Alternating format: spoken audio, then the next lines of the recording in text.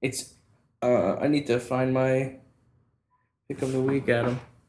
I'm very concerned. So we started off while you're looking for your pick of the week. And just ignore me. Just like fuck Doug. Who cares?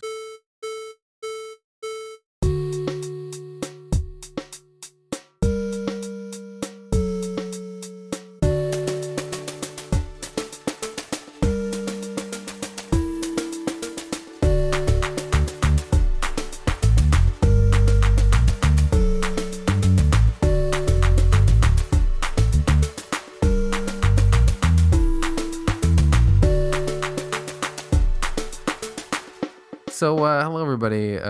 Welcome to the fifth episode of Filmed Insert Podcast Season 2. So we're not total noobs. Doug, are you there? Yeah, I'm here, but I'm a noob too. It's a point that I I should guess make. we're both kind of noobs at this still, but we're trying Off, our best. off to a great start. hmm Um, yeah, we are trying our best. It's a valiant effort. It is a We valiant effort, and yeah, like you work really hard on like development of the site and like putting together databases and like really making the site work. And I write like several emails. you do write emails. They're well constructed emails. I do. And now that we have, you know, for people who may not know, we went through a huge database structure change on the site. That's why a Some lot would of some would call it an overhaul. some would call it an overhaul. Yeah, went through a visual overhaul, and then we went through a database overhaul. It was needed. Um, Basically, if anybody is listening who is into database design and structure, I made things too complicated on myself, and we basically refined. And what we're doing right now is we're actually integrating the data from Discogs, which is an online open source um, database of artists and albums, and some of those albums, tracks on those albums, come with video data. Some of it is not music videos, so we'll have to do a lot of sifting through that. But if you notice in the stats in the site, it's jumped up from, you know, 2,000 artists to 631,451 artists. Every And artist which I had to individually check and make sure that they were appropriate for our site, which was not a great job for you to give me. no, it was not. And by the time we're done with the import, it'll be about 2.5 million, and then we're gonna have we I don't know, maybe don't want to spill all of our plans because we've got some big ones, but um We won't spill the beans. we're yeah, things are moving every single day for Film Dune, so we're excited. And we're also talking to some pretty awesome people from podcasts, so we're excited. Yeah, Um, and the fact that we're building every day, that's something that I include in my emails that I send people. oh, good. It has been a lie up till now. It has been a partial lie. I'm I'm pretty sure a partial lie is still a lie. Well, a lot of the work has been done under the hood. I For weeks I was I've never really worked with anyway, this is boring technical stuff. But No, no, it was on the database side, so no, it no. wasn't any of the People love this stuff. anyway. But let's talk about music videos instead. We ought to. We ought We ought to to. because That's what people sign up for. that's right. When they click subscribe on iTunes, which you should, and I should mention if you're listening to this podcast, um, and enjoy it, let us know via Twitter or something like that. But also, what really helps, I hear, is writing a good review on iTunes. Even the big boys do that. Even the guys who run the very large podcasts implore their users to write a good review on iTunes. So it must work. It's weird. Both times that you asked for them to write a good review, your audio like screwed up. I think it's only on your end because I'm recording it, or maybe I'm not. Maybe I'm an idiot. Uh, And we are okay if you write like, Three Wolves Moon style reviews. Like they don't necessarily have to be um, you know, give any kind of hint about the podcast as long as they're positive. yeah. Use use your imagination in those boxes. Write your manifesto. But don't do anything like if anybody runs a blog, the comments you get where it's like, "Oh, best blog this is your best blog post ever. I love the header of your website." Um, because they have these robots that crawl through and comment on people's posts and leave links to Viagra and sweaters and things like that. Yeah, don't leave any Viagra links If you or have any or deals, sweater. if you have any deals and everything, email us directly. I mean, Right. Don't leave the links on the website where other people might be able to get it. We want some exclusive Viagra right, deals. right. So filmedinsert.com/contact. I'm pretty confident that we're not going to talk about music videos in this No, podcast. we are. We're just getting gotta Oh, get through the main the crux. important So stuff, just right? some right, Asking people to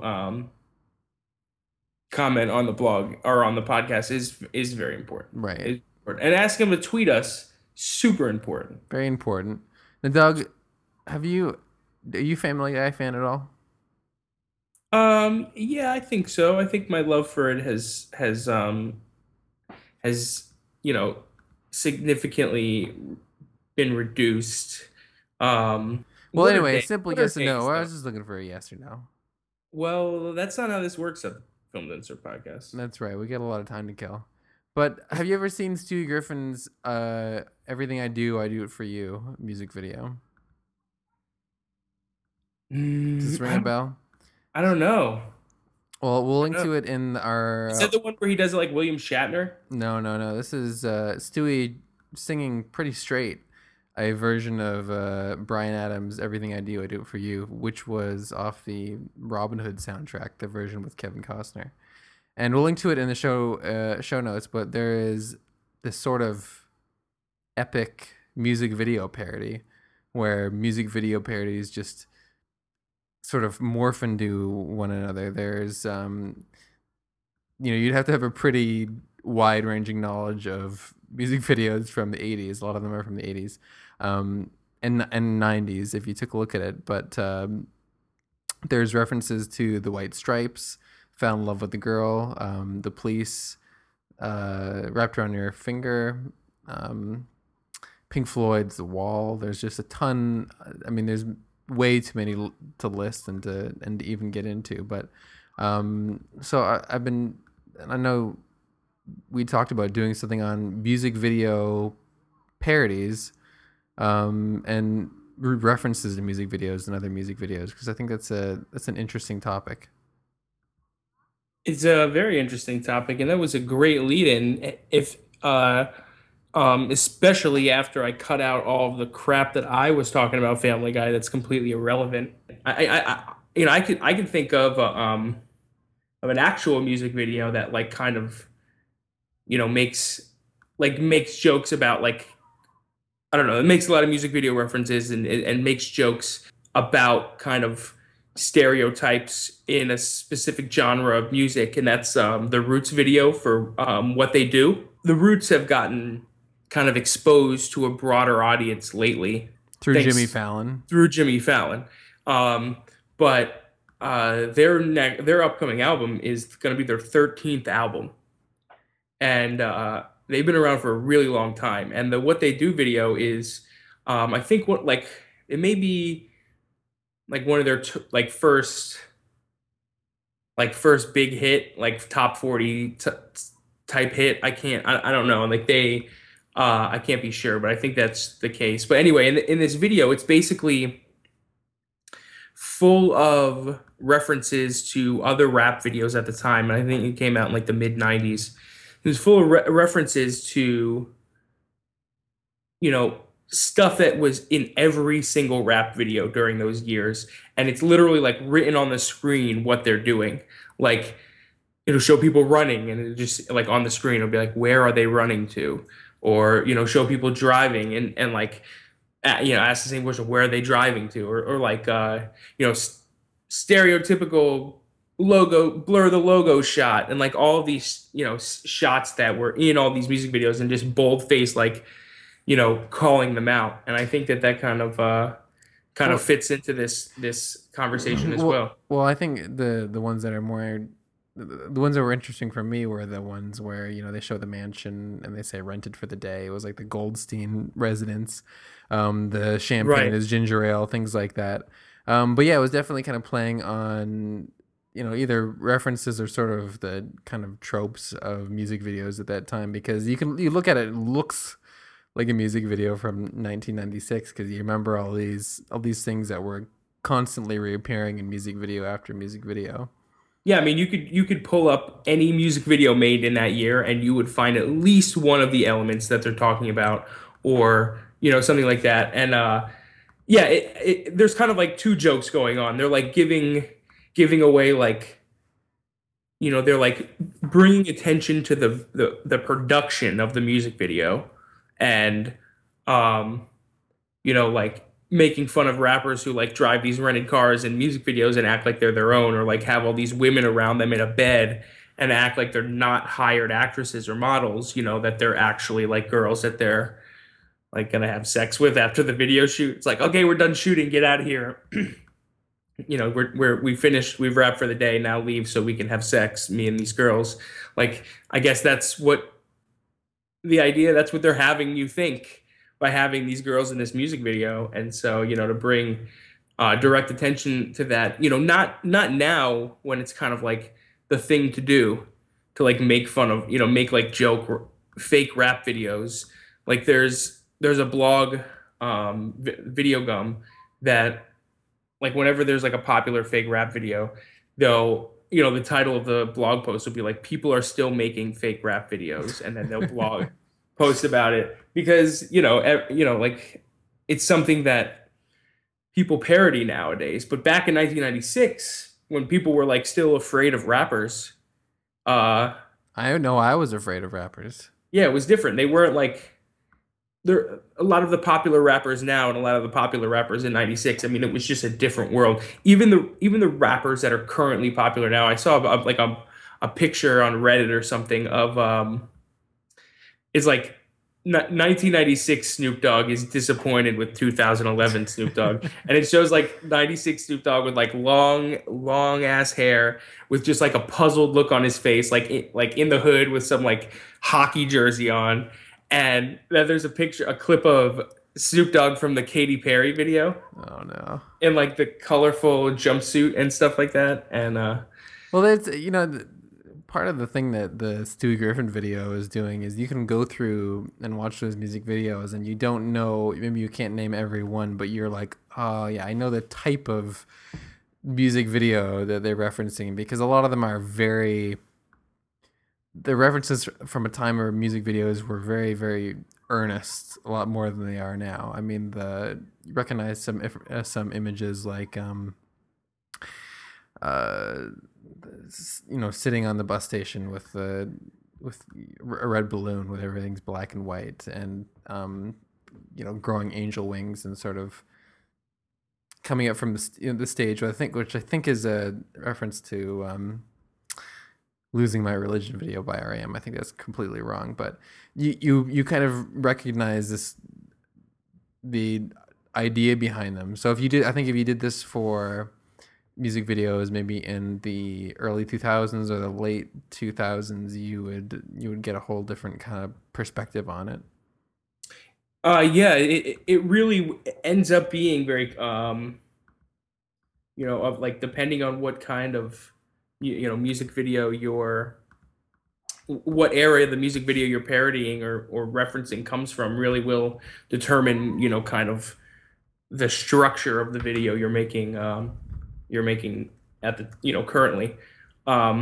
It's interesting, this conversation kind of is a pretty appropriate one for our interview of this episode, wouldn't you say? So we have somebody on the. I'm excited about this interview because this is a fantastic interview. It is Josh Forbes, also known as Fosh Jorbs on Twitter. That's FOSHJORBES on Twitter. He's a very entertaining Twitter account. But Josh is actually at the third or fourth person we've interviewed from More Media, who's sort of a collective of directors and creative people, and he himself is a music video director. Some of the videos to his name are The Fray You Found Me, which was a huge hit you probably are familiar with, as well as Sarah Bareilles' Love Song video. He's got a lot of other fantastic videos like Song Away by Hockey, uh, Wind It Up by the Bare Naked Ladies. We've got a Bare Naked Ladies video in there. Um, Good and was a Good Charlotte one, there was a Good Charlotte one, like It's Her Birthday was the Good Charlotte right? one. And just a ton of music videos. You can go to winchandpulley.com, which is his if you go to the About page, this is just him. It's sort of a moniker for what he does. Where there's a few more videos that are listed than on the current More Media page.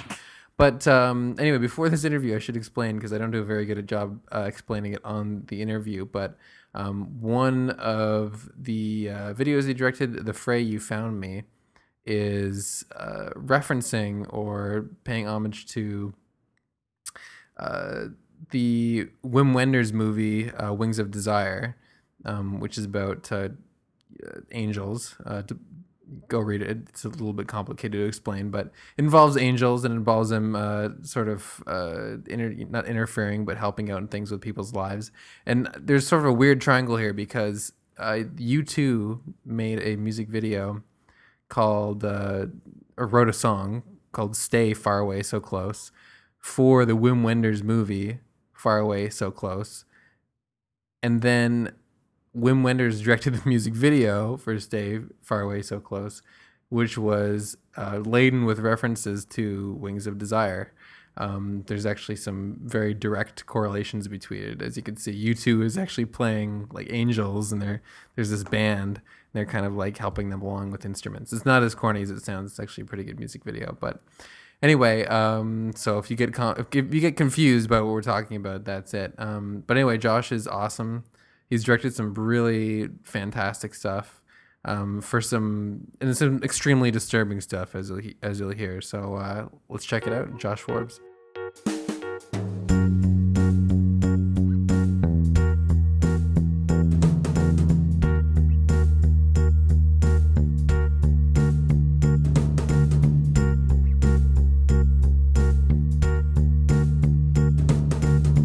I'm a director living in Los Angeles,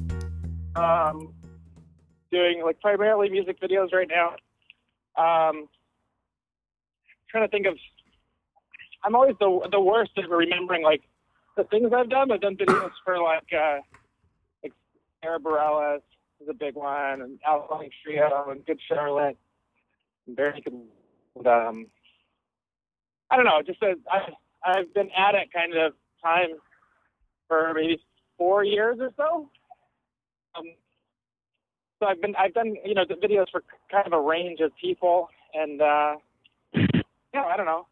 I think my style is pretty eclectic, I guess. I think I have a big bag of tricks that I pull from for whoever I'm working with. And you say you've been at it for 4 years, and it says on your More Media bio that before music videos, you used to be a copywriter in advertising, and Yeah. I embarrassingly am currently kind of a copywriter in advertising. That's part of what I do during the day. Uh, So I was wondering, like, how, first of all, like, tell us how awesome that was, and then also tell us how you how like you made the how you made the transition, and if there were anything in between. right. Yeah, I don't know. The copywriting thing, like, kind of fell into my lap. Like, I mean, I know it's one of the things I think a lot of people like go to school for and try really hard to get. But I was out of work. I had been working as like a segment producer for this like local TV show, and it got canceled. So I was like, shit, like, what am I gonna do? And a friend of mine was like, hey, have you heard of what a copywriter is? And I had to like look it up. But it's like, oh, that's the guy who writes ads. Like, that's easy. I could do that. So I applied. I submitted like some spec commercials I had done and all this, and they were like, "Oh, do you have any experience?" And I was like, "No, I do not." And I don't know. They kind of liked my attitude or my fresh approach or whatever. but yeah, man, I don't know. It's I guess it could be a cool job. I worked with a lot of like Nestle candy and stuff, so like, you basically end up spending hours and hours talking about like nougat and is it chocolatey? Is it chocolate flavored? Whatever. Just being these really in-depth conversations about like the lamest stuff. That's actually a lot better. I copyright for like trash cans and stuff, so I would love Really? to. I'd love to write about nougat and Yeah. man. What is that? What does that mean? Copywriting it like? Hey, Well, please, trash yeah, I like it's a web. I copyright for the web a little bit too, Okay. and there's and Yeah. they sell one of the companies that I copyright for sells trash cans and like stuff for outside. So like trash Oh, cans and cool. benches and picnic tables and all the other Yeah. boring things. No, that's good. So It's the coolest. So yeah, how did you make that transition from from working in for copywriting to music videos? I mean, is that something you'd always wanted Right. to get into, or is it something that also fell into your lap? Yeah, no, I mean the whole time I had been like since college, I had been doing, music videos basically. Like that was kind of, I was obviously like a big fan of Spike Jones and Michel Gondry and all those guys, and like sort of saw that as the path, towards doing what I want to do. And so like from college on, I was always kind of doing videos on the side, and then eventually, some people saw my stuff, or it's the sort of thing where like you're paying to make the video, and then you find an artist who wants to split it with you, and then you find somebody who wants to pay for it, and then at a certain point I found like a rep who liked my stuff, and I was like writing a lot of treatments and stuff while working at the ad agency, and like, I was even like holding production meetings there, and like we were doing wardrobe fittings in the office after hours. It was like pretty sneaky. But yeah, so I don't know. It's kind of boring, but just been doing videos all my life, kind of. Primarily, because I love music, one, and then two, like it was somebody else to pay for it, Exactly. Yeah. Are any of those early videos that like the ones that you like were funded by you or split with between you and the artist, are any of those part of your current reel, or are those kind of like locked away? They're on. I have another website called winchandpulley.com, and there's pretty much all the old stuff is on there. Winch and Pulley was originally like the idea of that was I had a friend who, like when we first started, we were co-directing, and then I realized like, oh wait, you're the producer and I'm the director. And so I wanted to do something kind of along the lines of like Hammer and Tongs or, Kuntz and McGuire or something. So that's where Winch and Pulley came in, and then my friend like got a girlfriend and got like a good job and decided to quit. So I just kept doing it on my own. But yeah, Winch and Pulley, that's where you can find all that old stuff. So there's a few videos out of your canon that we wanted to talk about, because you're right, you have a lot of variety between some of the really big videos you've done, like the Fray, You Found Me, the Sarah Barry Ellis love song, and then some really awesome ones for some artists that some people may not be aware of. Right. So one of the ones we wanted to talk about was the Submarine Symphonica song, which if anybody hears the song, they'll recognize it from one of the iPhone commercials around 2008. That seems to be the one that has you bring a lot of effects elements into your videos, and this one has a lot of really cool ones. It's almost a showcase for a lot of these. So I was wondering if you could talk about the effects in those videos and how you use them. Yeah, I'm glad you appreciated that, because I guess the way I see videos is like a lot of videos that get huge virally have like one trick that they just do over and over, and like I'm too ADD for that. Like like I don't. It gets boring to me to just do one thing over and over. So I just thought like, oh, well, what if I, sort of stream of consciousness kind of like compiled all these kind of ideas and effects and like tricks that I've wanted to do. And with that video, like I think we had like $5,000 for it. Wow. But yeah, I mean, there's a lot of compositing, a lot of stop motion, a lot of what else do we have in there? I don't know. You've got the really you got the perspective effects in there too. Oh, right.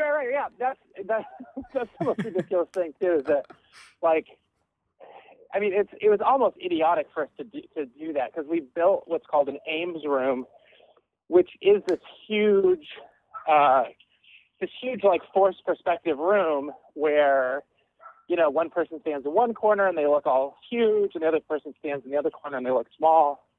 Which, like, we easily, I mean, it's done because there's so many like composite effects. We easily could have just done that and it would have been just delightful. But like, I had it in my head, like, oh, we're gonna make this room, and I don't know. I think it comes across like I think you can I feel like you can feel that it's a real room rather than just green screen or something. But yeah, that was really fun. That was really awesome to make. Now, was that around the time of you mentioned you're a Michel Gondry fan. Was that around the time of I think the Michel Gondry Denial Twist White Stripes video with all the, all the perspective effects? Was that a factor in kind of wanting to do something like that? Kind of. I think that came out like a bit before this. I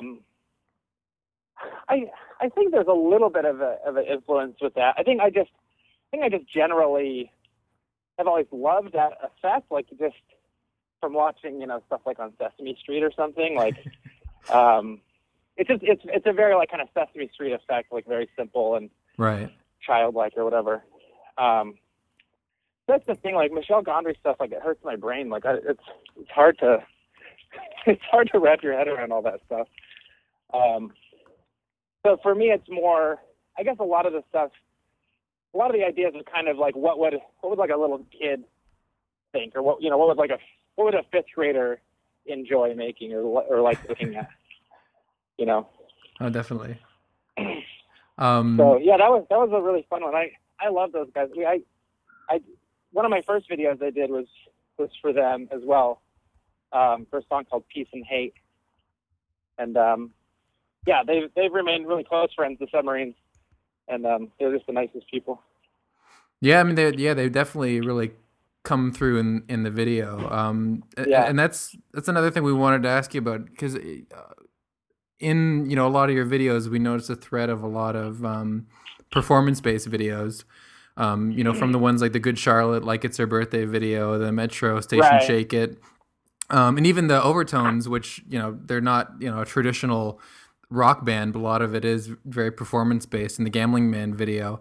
Right. Do you is there a certain way you approach performance based videos? Yeah, I mean, I guess it's kind of a necessary evil. I think I think the cooler a director you are, the less performance videos you do. But like, at the end of the day, you're making a commercial for the artist. So I don't know. Yeah, I guess I'm trying to think how I approach it. I mean, you really just kind of want to get whoever they are across, on camera. So whether like if it's Good Charlotte, like I really want, like I feel like they're kind of this next level sort of, I don't know, this sort of like this pop creation. So that's why I wanted to do them in like this black void with this neon box, like. Just something really, like, hyper cool.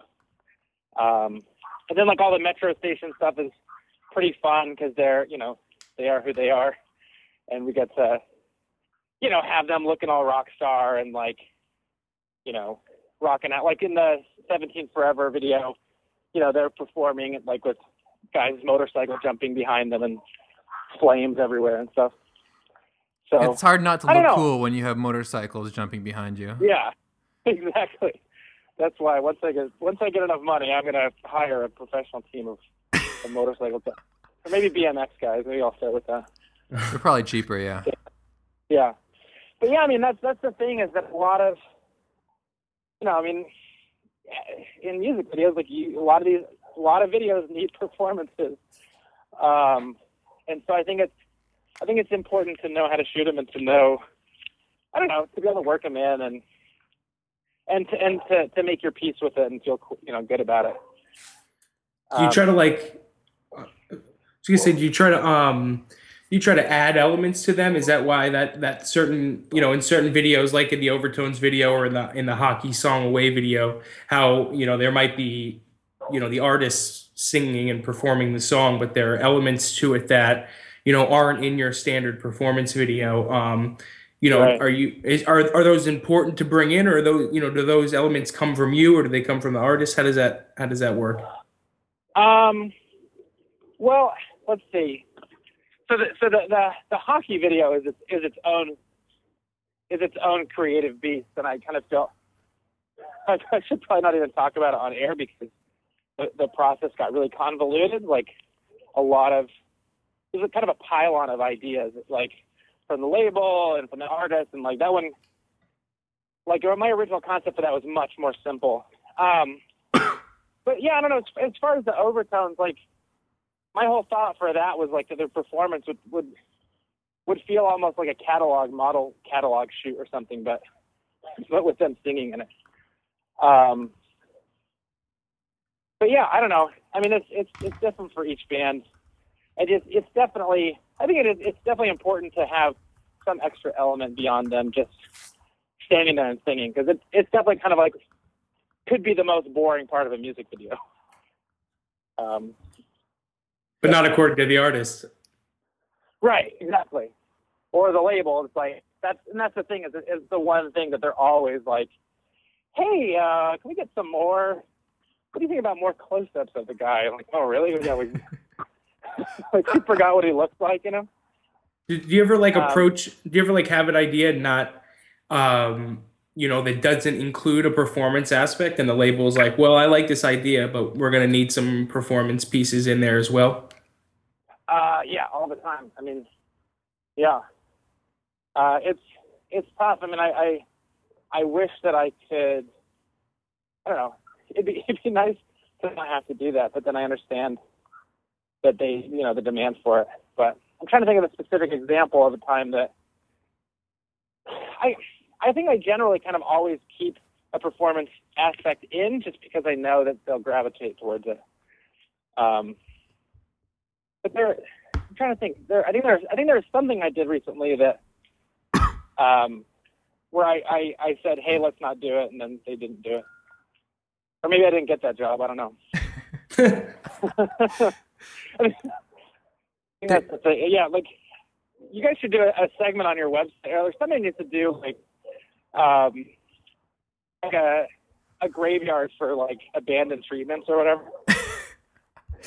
If you have any, we'll publish them. Oh yeah, we'll put those up there. I think we're talking to Isaac Rentz, and was it? I can't remember if it was Isaac or Ryan Reichenfeld from More Media. Who were talking about that they almost had the Kesha Blow video, and they had a whole treatment for it, and somebody else got it. I think. I think that might have been Ryan McNeil, actually. Right, yeah. Oh yeah. Yeah, or I'm good friends with Keith Schofield. You know him? Oh yeah. And he actually has published a bunch of his on his website. But yeah, I mean it's funny. Like if the amount of amazing ideas that are out there that never get made is kind of depressing. But that's their job, I guess. That's true. One of the videos that a lot of times we look at a lot of popular videos. They're we kind of say, oh, they're not just cool. Sort of the more indie videos. One that we really liked was the Fray "You Found Me," which is a huge, cool. massive radio hit. Yeah. And shot in Chicago, which was which is great. And I was watching it. I was thinking it kind of reminded me of the Wim Wenders directed U2 video for "Stay Far Away, So Close." And then I started reaching it. There's this whole sort of interplay between the Wings of Desire video movie, which would apparently inform the music video. So I was wondering if you could talk about where that inspiration came in for this video. Yeah. I mean, that's directly where the idea came from. I'm glad that you noticed. Yeah, I don't know, like, because I kind of know the Fray guys a little bit, and like, or knew them at the time, and Isaac the singer is a real spiritual, like, Christian guy, and like, I don't know, but like the song itself is about like confronting God and asking him like, hey, why is all this shitty stuff happening or whatever. So I started kind of mulling over those ideas of like religion and faith and Christianity, and like one of the images that popped up in my head was the movie Wings of Desire, and I thought like, oh man, wouldn't that be cool if the band was, played these angels kind of, who sort of appeared in people's lives and like, kind of oversaw, or sort of like, I don't know, we're kind of an answer to that question of like, hey God, where were you when all these things happened? And the answer is like, I don't know, I was there, but I don't know, but in the form of a cool band, I guess. I don't know. Yeah, but so that was definitely, a lot of times too, I'll play this song and then like play different YouTube clips with the volume down, and I hit upon like a clip from Wings of Desire, and I was playing the song and I was like, oh man, there we go, there's the video. It sucks because I had this whole kind of intricate, like all the little vignette scenes were supposed to interlock. Like we would drift off from one guy and go to the next person and go up through a window, and like I had all this stuff planned out.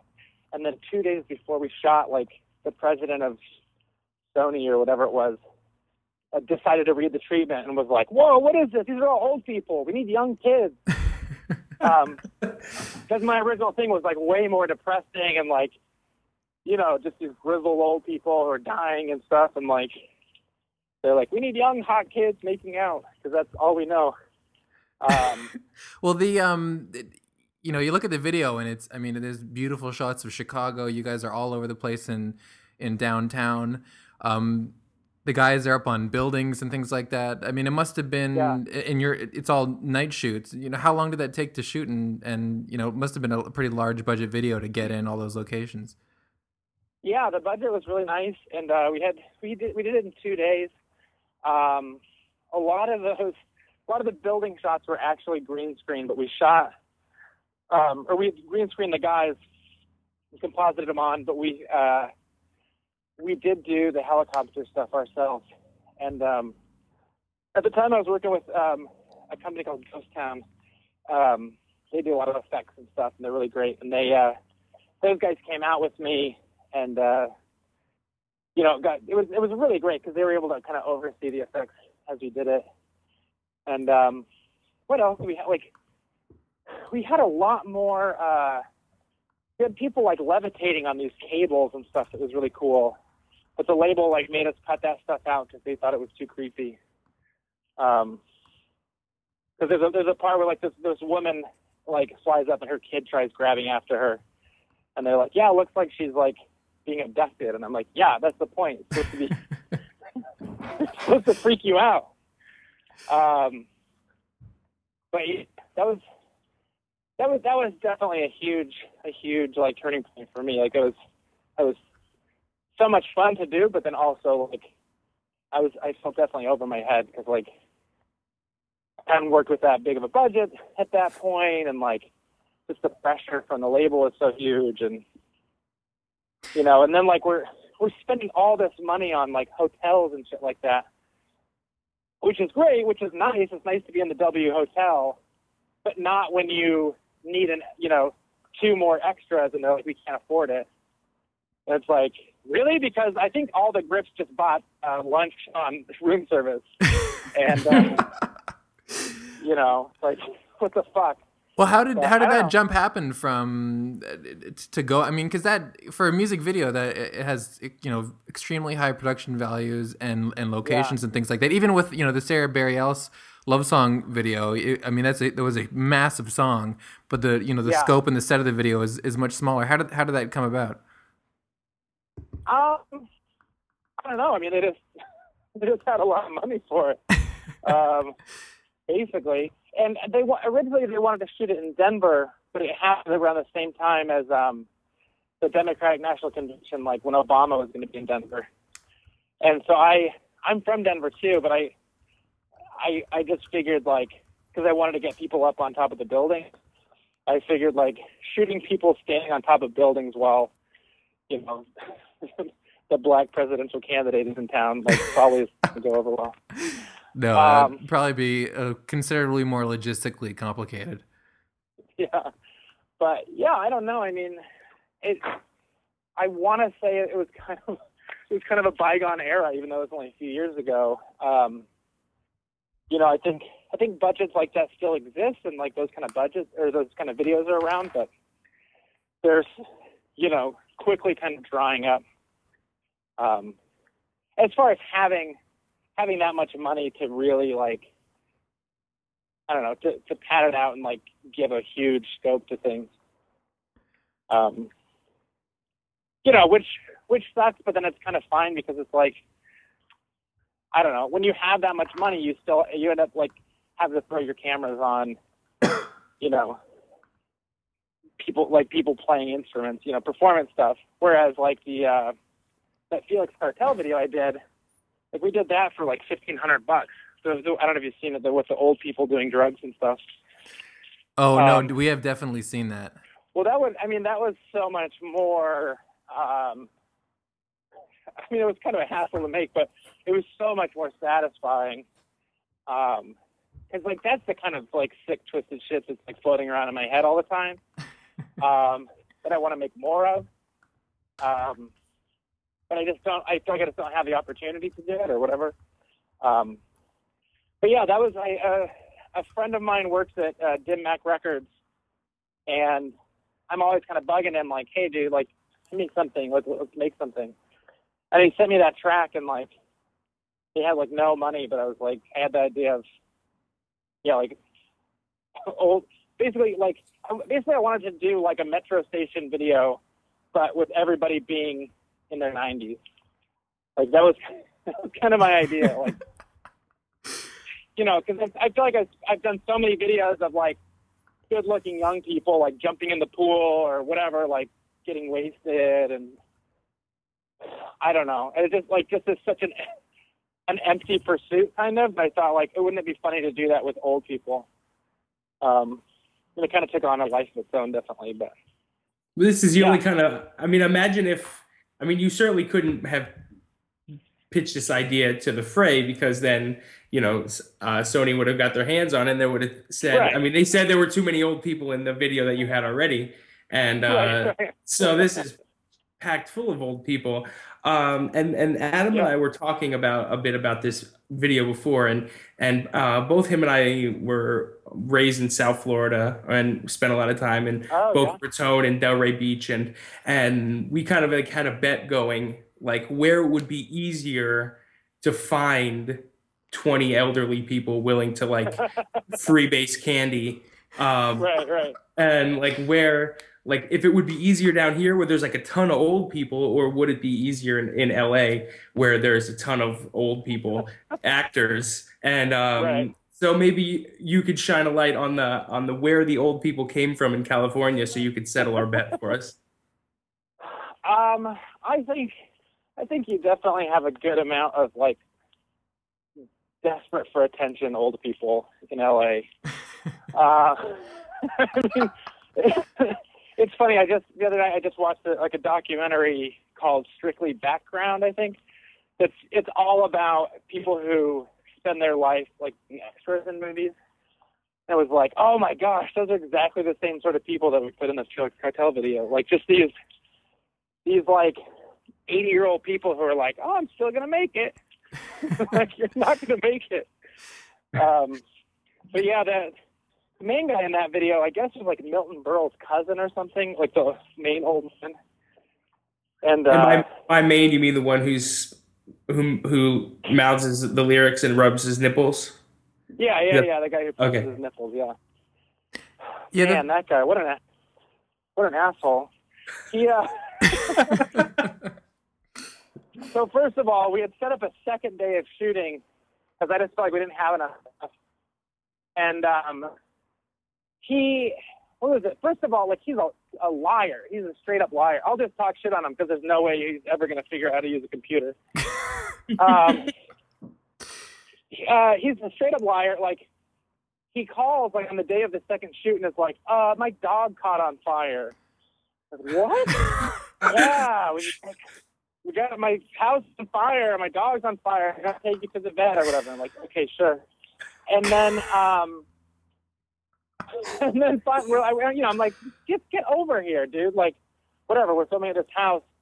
And he finally gets all the way to the house and can't find parking. And then he calls up my producer and just goes, fuck it, and hangs up. And so I hate that guy.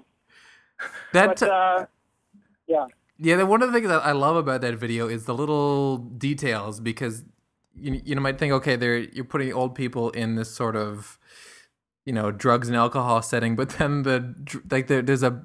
my favorite thing is this sort of candy dish of the exact sort of hard candy you'd see in a in old person's home. And I guess my question is, when you're directing, The Freya Good Charlotte, there's kind of an expected, like, okay, we're going to perform and extras and things like that. Is it any different when you've got these old people or these extras and you're sort of ask them to do really sort of bizarre things and trying to get because the video seems very, very real. It doesn't seem like old people just sort of acting. It seems like these are actual people you found. How did you create that atmosphere? Right. Yeah, it's the same. You're just yelling at different kind of people. No, it was actually kind of hard because, I mean, like as I feel like I have like a really depraved mind and like really like crazy, ridiculous, disgusting like sensibilities. Like I love, horror movies and like Takashi Miike movies and like all this like crazy, disgusting like stuff. But like to actually make it's really hard. Like it's really hard to tell an old man to like grab his nipples or whatever. And like I would have loved, there's like a woman that I would have loved for her to like get naked or something, that we could just film her gross skin or something. But like, I couldn't do it. So it definitely is a process of like trying to work yourself up to creating these images. Yeah, it's hard, especially when you're paying somebody like $40 or whatever we paid them. I think, I don't know, it's a weird thing because like on the one hand you have somebody who's paying like nothing, and then you could have on the other end like, somebody, I'm trying to think of like some amazing actor like some Sir Laurence Olivier or something who's played dead now, but like Robert De Niro, you could pay him $20 million and he wouldn't do it, or you could pay this person 20 and they wouldn't do it. So somewhere in the middle is the sweet spot. But it's funny, one of the guy who like rubs paint on his face, when we got his headshot, he wrote something like, "I will masturbate on camera for you." Like that was like his email back. Like, "I will masturbate for you," and I was like, "All right, you're in, man." But then he was like. Was totally kind of cold during the whole thing. I don't know, which makes sense because the kind of guy who would be up for masturbating is probably kind of like a creepy dude. Exactly. Which he was. He was just there to party. He didn't care about a music video at all. He was just there for he was just there for the fun. Well, I'm shocked that there's stuff that you've left out of that video. That you were like, oh, I wanted to do this, but it was too much. Oh yeah, there was so much more. Like we had in the original cut, there was much more like beating the cat. Like, he threw a cat in a bag. I mean, obviously it was fake, but like we had a whole sequence where they're like really beating the shit out of it. And then there was like a whole sword fight sequence too, where they're like that part just didn't fit. So I thought it was a funny idea of like old people, for no reason, like pit fighting or like having to do a knife fight or something. Well, there's one more video that we wanted to ask you about, and I'm a lifelong Bare Naked Ladies fan, so I was really interested to see that that you directed one of the videos for Wind It Up. And I was really interested about that because at that time in the Bare Naked Ladies sort of career, they were sort of not into doing performance videos. They're into, they're doing a lot of videos that were stop motion or other sort of interesting concepts, and they're doing a little bit of experimentation with who they went to videos for and how they did them. And I was wondering where that video came about and whose idea the whole air guitar portion was. Right. I think that came about because I had done some stuff for the Submarines, and they're on Network Records. Mm-hmm. I think is a Canadian label, and then the Bare Naked Ladies came to me, and it was one of those like low budget deals, but I didn't care. Like I've been a huge fan of them for the longest time. Like in high school, they're like one of my favorite bands. Like any picture of me in high school and wearing a Bare Naked Ladies shirt, it's really embarrassing. Oh, that is definitely me as well. So I completely understand. Because I love them so much because they're so funny, but they're so like they're funny, but then they also have a real soft side to them. It's like the saddest song. But I don't know. So for Wind It Up though, like, sorry, there's dogs in the background. I'm like trying to. I'm walking around my neighborhood with my dog. Just yelling at the top of my lungs on a podcast, which is embarrassing. So if you hear, like I live in Little Armenia, so if you hear like a car pull up and like some sort of rough voice and like guns, like just call the police. We'll turn it over to the police. Podcast will be part of an investigation, I'm sure. But yeah, basically, so the whole thing with that song to me, like, the song just has that huge like guitar solo in it. That's just kind of like, in my head, it was just like such a dumb. Sorry, this is my dog. It's such a dumb guitar solo to me. I mean, that's like mean to say. Not dumb, but it just felt so egregious and over the top and like and wacky that I thought like the only way you could legitimately have that in a video is if somebody was making fun of the fact that they're doing a guitar solo. And then I've always been fascinated with, like, because there's a whole kind of world of competitive air guitaring. So, I think I don't know if I had I think it was around the same time that I had started seeing all these clips on YouTube of these air guitar guys. And a friend of mine actually brought me to a thing called Airioke. It's like air guitar karaoke with this guy named Bjorn Rock, who hosted it or something. So yeah, that was the idea. So I thought like, oh wow, that would be awesome. Like the world of competitive air guitar would be funny. And then from there, gosh, I don't know how I got him, but there's the guy in the video is a guy named Dave Sheridan, who he's in a lot of stuff. He was in the movie Ghost World briefly as the guy with nunchucks. Did you ever see that? I did not know. Ghost World. What else is he been in? He's also in a band called Van Stone. This like over the top ridiculous metal band. And so I pitched it to him, and his thing was like, well, can I appear in the video as my character, Randy Van Stone? I was like, sure. You can call yourself whatever you want, but you're going to, And so, like, yeah, so we got him, and, like, he's really funny. But he was he's definitely a weirdo. Like, while we were shooting, he kept wanting to be called Randy, not Dave. So I'm like, okay, so Dave's going to be walking up here, and he's like, I'm Randy. It's like in front of 3 other people, like, okay. He's a method actor. He's a total method actor, even for music videos. Right. That's intense. Yeah. But like, there's a scene where he shows up like wearing this full on like awesome, like looks like an outfit from Kiss or something. Like that was his. He had that himself. Wow. But yeah, that's how that video came about. But that guy's awesome. I just saw him again at Comic-Con, and I don't know. I want to do more stuff with him. He's really funny. Yeah, and I think there was a sort of either a companion or an alternate video where it was videos of people air guitaring to the song too.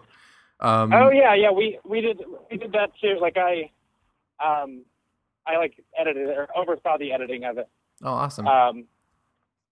Yeah. So that was like their attempt at doing something viral, which I guess worked. I think that video ended up getting way more views than ours, but I think that I speak for 15-year-old Adam Fairholm when I say that this is probably the highlight so far of Adam's life. Maybe when his fiance said yes after proposing, but getting to be the director of a Bare Naked Ladies video, I mean, like 11 to 15-year-old Adam Fairholm is like really super jealous right now, doing the moonwalk totally. back of Adam's mind. Well, thanks so much for talking to us, Josh. This has been really cool. Yeah, thanks you guys. And actually, we wanted to ask one more thing about your Twitter feed, which was mysterious. We're wondering if it has anything to do with music videos, which is you spent a whole day recently with Betty White. Was that music video related? Oh yeah. I did a music video with Betty White for a song called "I'm Still Hot." Check them out on the YouTubes. Also, I want to plug. I've been doing my own podcast called The Buckshot Boogaloo. So any of your listeners should go listen to The Buckshot Boogaloo on I don't know, iTunes or whatever. So your name totally beats our name by a lot. So Yeah, that's for sure. I don't know. Yours has the word film in it, which is good.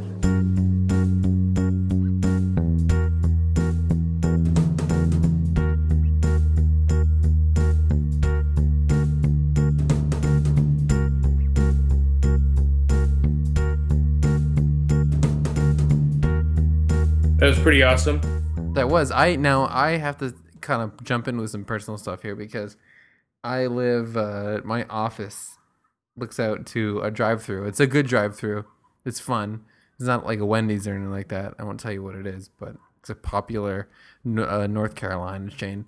And there's some kids going nuts. I hear them actually. Really? Because they're laughing up a storm. You should go out there with the mic and find out what all the fuss is about. Yeah, I'd be like, hey kids, what's the fuss about? What's going on out here, fellas? Yeah, I can stick my head out the window and yell and ask them. No, but that's the manly thing. That's the manly thing to do. Well, it's cold outside. So I they don't can't go out. determine your age or sex. Well, the thing is like- if I poke my head outside, they know where I live. They can just walk over here. But the thing Like, is it's that throw a voice out there. Oh, there's a person around. Don't let them know what type of person. but I've heard so many weird things from this window, from the drive-through window. It's the most entertaining outside window thing that I've ever. Because my last window just looked out a bunch of trees. You've had a lot of windows. Yeah.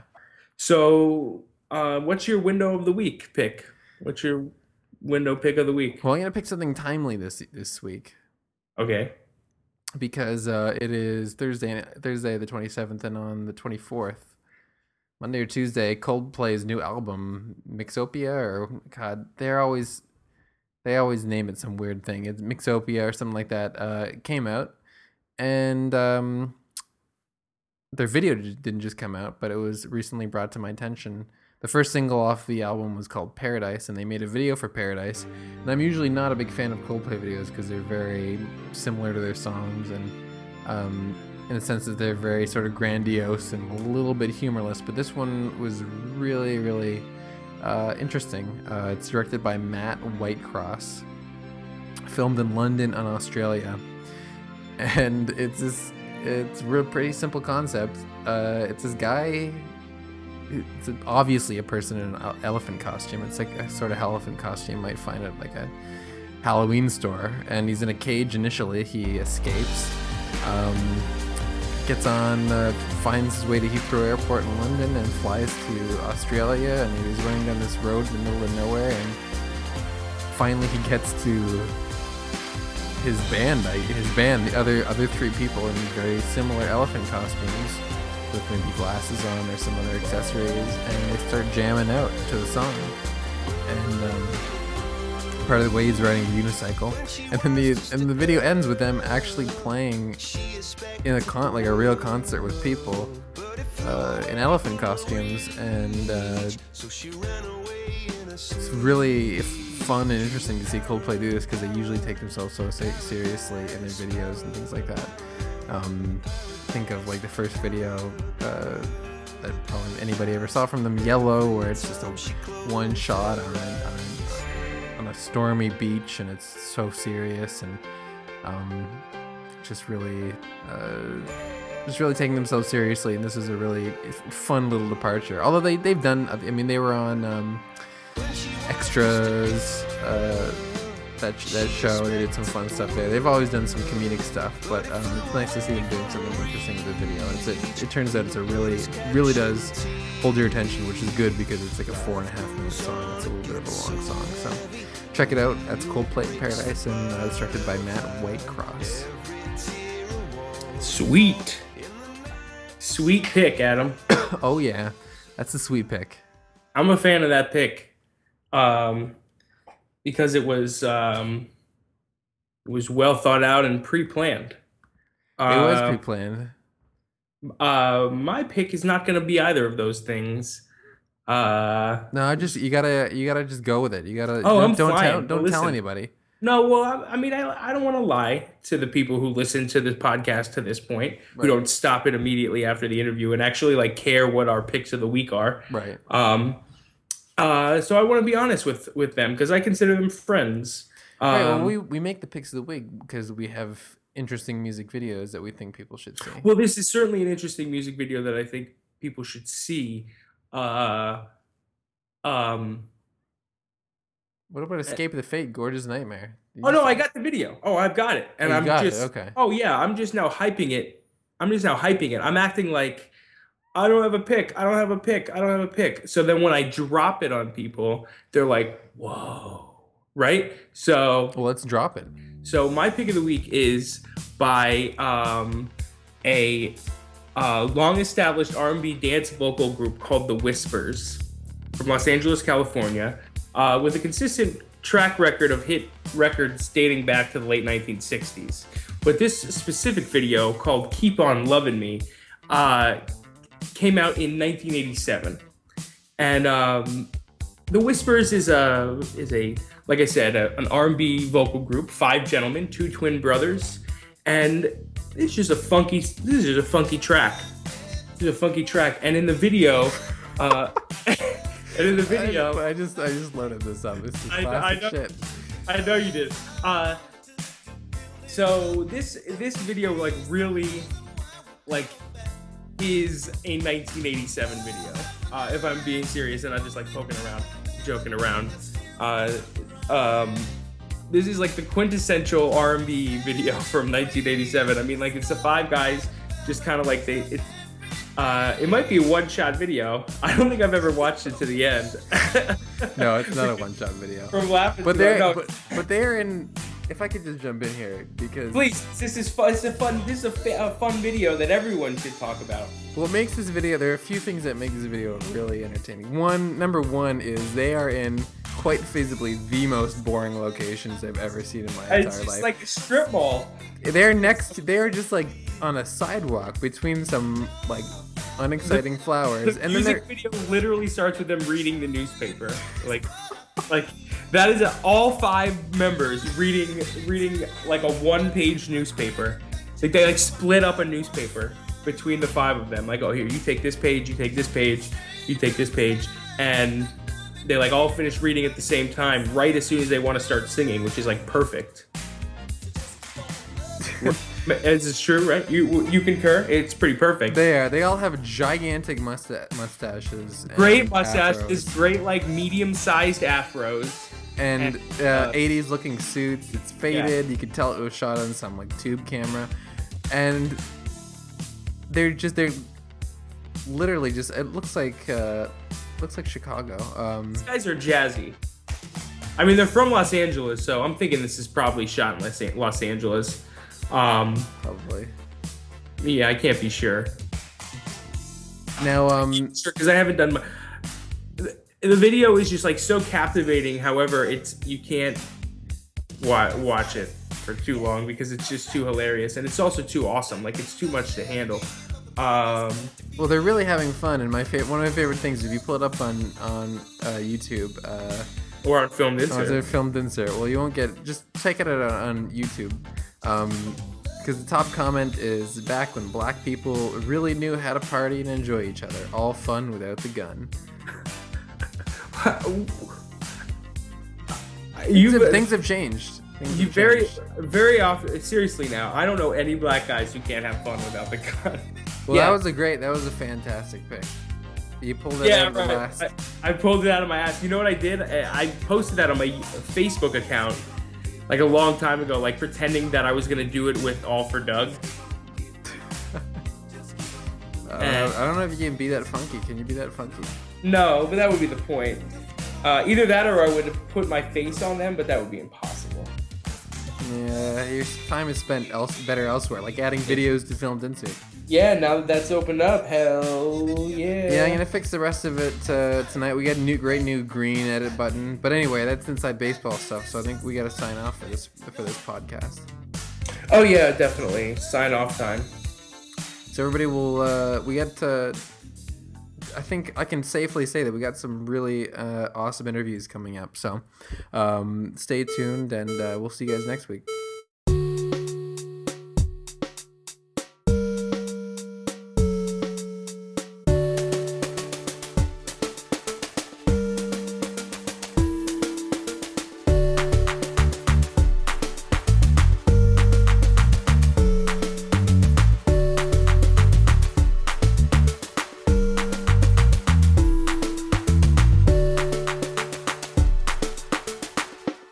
But you would have a gigantic cup of ice, and then you just like pour it back as much as into your mouth and chew it all.